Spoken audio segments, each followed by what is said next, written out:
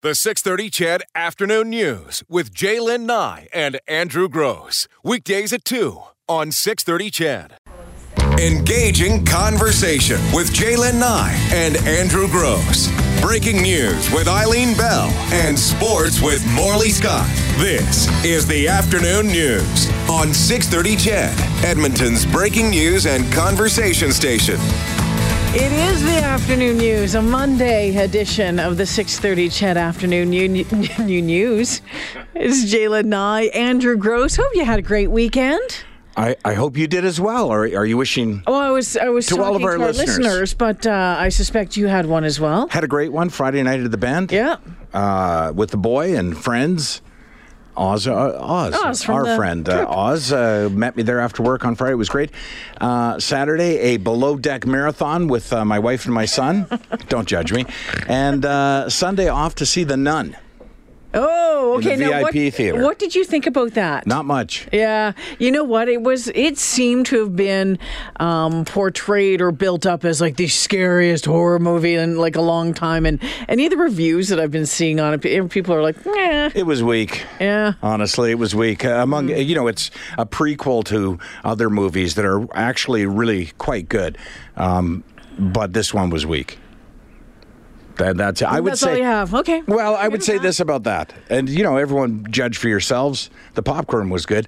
The seats were great. That VIP theater. VIP lounges or theater is really good, yeah. Basically, it felt like somebody who has some interest in the franchise, somebody or a controlling interest in the franchise discovered, like, it must have been at the end of the month and the bills came in and he was just like, or she, I need to make some money here. We need to put something together. Yeah, so they found a great location, supposedly in Romania, and filmed something over the weekend. That's what it looks like to me. I think most of the money was invested in the promotion. Looking forward to seeing the third remake of A Star Is Born with Bradley Cooper and Lady Gaga. It's getting really, really great reviews. Is it? So far. So, yeah, it should be an interesting one. I was that guy in the theater because you know how the show's at 7:15, but that means what? The show's at 8? Yeah. By the time you get through the trailers and the promotion and the advertising, but one of the ads was for Anne of Green Gables with an E, season 2 coming out, and then the next was for the next edition of Rocky, and then there was something else, and I lost it. It was just like, is there no original ideas left? Not a whole lot at all. Like, what does that meeting look like over at our national broadcaster? I know. Hey, you know what we need to do? What? Another Anne of Green Gables. Exactly. It's like, what have you got planned for next season? She has more. And Anne. She has more freckles this time around. Right. She's a little more cantankerous. They've actually, not only has season 2 just been announced the premiere date, but season 3 it's been renewed for a third season because that story can only be told 1,000 times. No. I'm from Prince Edward Island. I know the story of Anne. It's a good story. It has a good beginning, a good middle, and a great ending. That's the story of Anne. Okay. Which, by the way, is a fictitious story, which is another thing. Lucy Maud Montgomery wrote Anne of Green Gables, and during the summer, tourists, and probably still do, would flock there. They would flock to Prince Edward Island to see Anne's house. Anne's a fictional character. Like Cavendish or something like that? Yeah, it's on the North Shore. It's where Lucy Maud Montgomery, I think, stopped and spent the night or something. Said, this would be a good place. Yes, and she based the play, the location of the house, on this house, but... Anne didn't exist. She didn't really live there, according to the CBC. Oh, spoiler alert. What? Yeah, sorry about that. I think perhaps what they should do is maybe launch a Anne of Green Gables plays hockey and maybe just bring their two major franchises together. All horror movies are weak, just saying. And someone is just saying, Top of the Hour News said Nurse was signed to a $64 million deal over 2 years. No, 6.4. 6.4. 3.2 per season. Yeah. All righty. Well, it looks like the cold weather is continuing. The Oilers in action tonight. It's preseason game against the Flames. So the pregame show starts at 5:30. Puck drop tonight at 7 o'clock. We have a couple interviews lined up. One of them about a really cool discovery that was made in Yukon that I've been fascinated with since I heard about it last week. And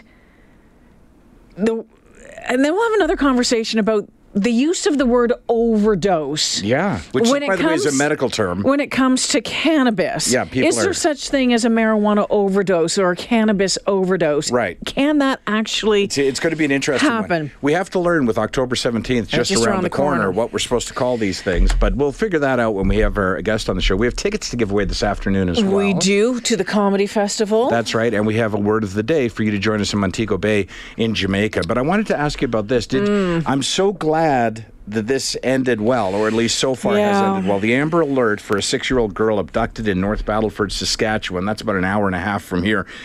Police put out the warning, and then everyone's phone should have gotten the notification. Mine did. Well, because you remember, only a few months ago, they said that they were going to this way, and then when the Amber Alerts would go out, they would go out. I know some people who did not get it. It scared the you-know-what out of us last night. We were in bed already.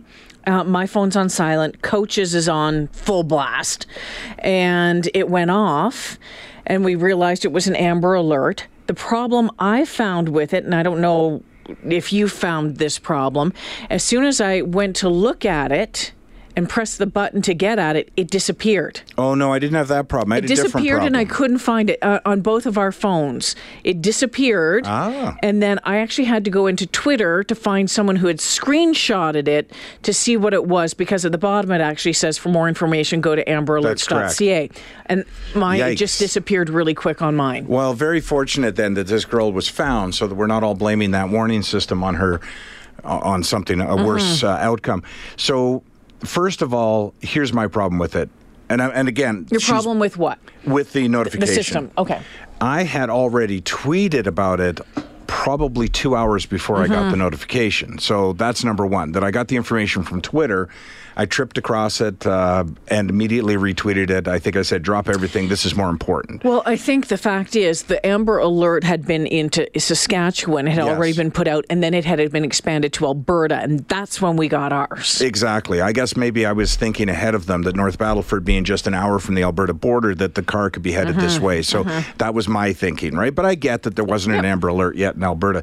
My other problem with it was not a whole lot of information in that Amber Alert. As you mentioned, there's a link to click on to get more information, but that did not include the pictures that some media people were putting out, which would have been far more helpful. What the girl looked like, what the car looked like, what the strip mall looked like, stuff like that, where it might jog someone's memory to say, hey, I saw a guy get in that car, or I saw that girl, or, I saw that vehicle, right? So, I mean, information's good. Timely information is better, but complete information is perfection. Chedville, did it work for you at 6:30? I'd like to know. Again, I know a couple of my friends did not receive that message last night at all. Some of the other stuff that's falling out from that one as well, and of course it was bound to happen. It was starting to be a little bit of shaming of the parents leaving the child in the car. Now, how many times, Andrew, have you and I had the conversation on this show about, especially come wintertime, the kids are all bundled up in the back seat. You're just going in to get a carton of milk from the 7-Eleven. I don't want to shame anybody. And I don't want to. Right. I'm happy that this child was found, and given the circumstances of her condition, she's autistic, she was nonverbal, had a little challenge walking as well. This could have been horrific. A much worse outcome as a result of a bad decision. Yeah. I don't want to shame parents. Parents make 1,000 decisions a day. Parents of special needs children probably make 10,000 decisions a day.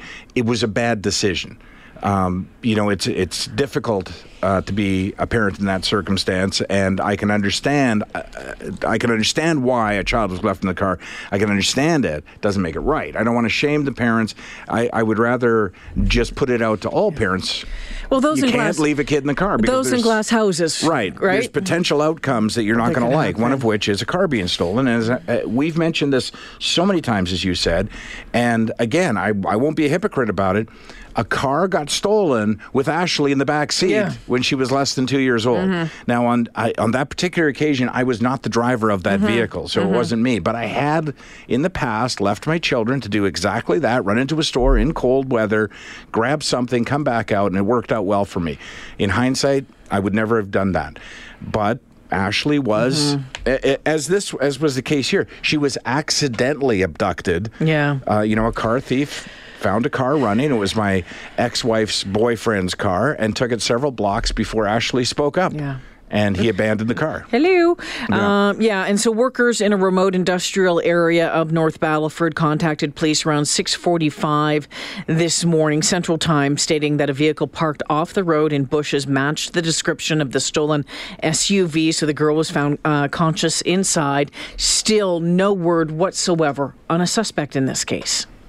There you go. We'll keep you updated. Jed's on the phone. He wants to talk about it. Hey, Jed.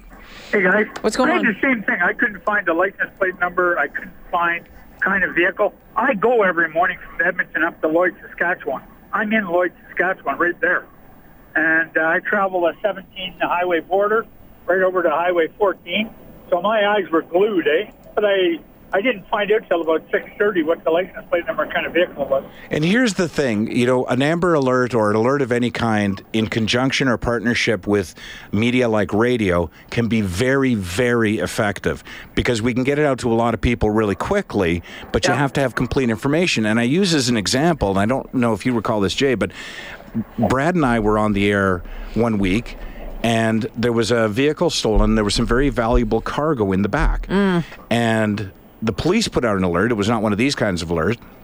And Brad and I just read out the description of the vehicle and the license plate number. And wouldn't you know it, a 630 CHED listener was sitting beside it at an intersection. And it was recovered. But to say that a little girl in North Battleford has accidentally been abducted or has been abducted, and then nothing. Well, what are we looking for? That's that's what I got too, Jalen. I got it at the side of my bed, my phone. Yeah. Boom. Like at 3 o'clock this morning. It was on my phone at 3 o'clock this morning when I got up to go into work, and I couldn't find anything. Yeah. And then 6 o'clock, I think I listened, or 5 o'clock, I listened to the news on CHED, nothing. And then about 6 o'clock, that's when it came up. But I'm on the road, and I'm going out that way at 5 o'clock in the morning. Yeah. I'm looking. Anyway. Thanks, Jed. Thanks for the call. Guys. Thank you. Yep. Some of your texts, Pam, I never received the Amber Alert. Thank goodness I had the radio on. This one says Amber Alert worked for me, and I live in Carrot Creek, 160 kilometers west of Edmonton. When I received the Amber Alert on my phone, I immediately turned on CHED and listened to the reason for the alert. I was watching a PVR recording, and the Amber Alert even came through on that. And this one says I got mine at 10:30ish, but it disappeared from my line of text as well. And that's really? exactly That's what interesting. happened. And I spent the next 5 minutes looking through your texts. Looking through text, I thought, well, maybe it's on 511. Maybe where is it?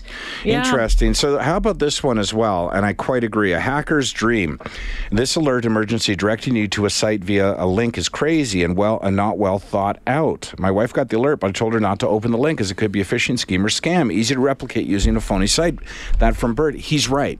We tell people constantly not to click on links from people if you don't know where the link goes, but you're asking people with an emergency situation to just judge that this is a good link.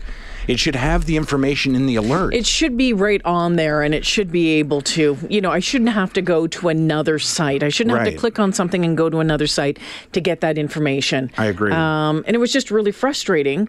And then I sat there, first off, then I couldn't sleep because the adrenaline was just running through me. So I went downstairs to the couch. I was still awake at 2 o'clock, still trying to find, Well, it was the first thing I Googled this morning. Yeah. I wanted to know where we were at with it. Yeah. And had seen that the good news there. The good news, the girl had been recovered. I also saw a minor point as well. I saw a couple of tweets that she had been found in Nova Scotia. Another one said something I won't even repeat, but it's like, why do you do that? Because there's jerks out there. Just totally jerkish move, right? Don't. I mean, she was found in North Battleford, not far from where she was abducted, and she was returned safe, or she was returned to medical personnel. So please don't make stuff up. 2:19 on the 6:30 CHED Afternoon News. We'll take a quick break here. When we come back, let's talk about that dog attack in southern Alberta.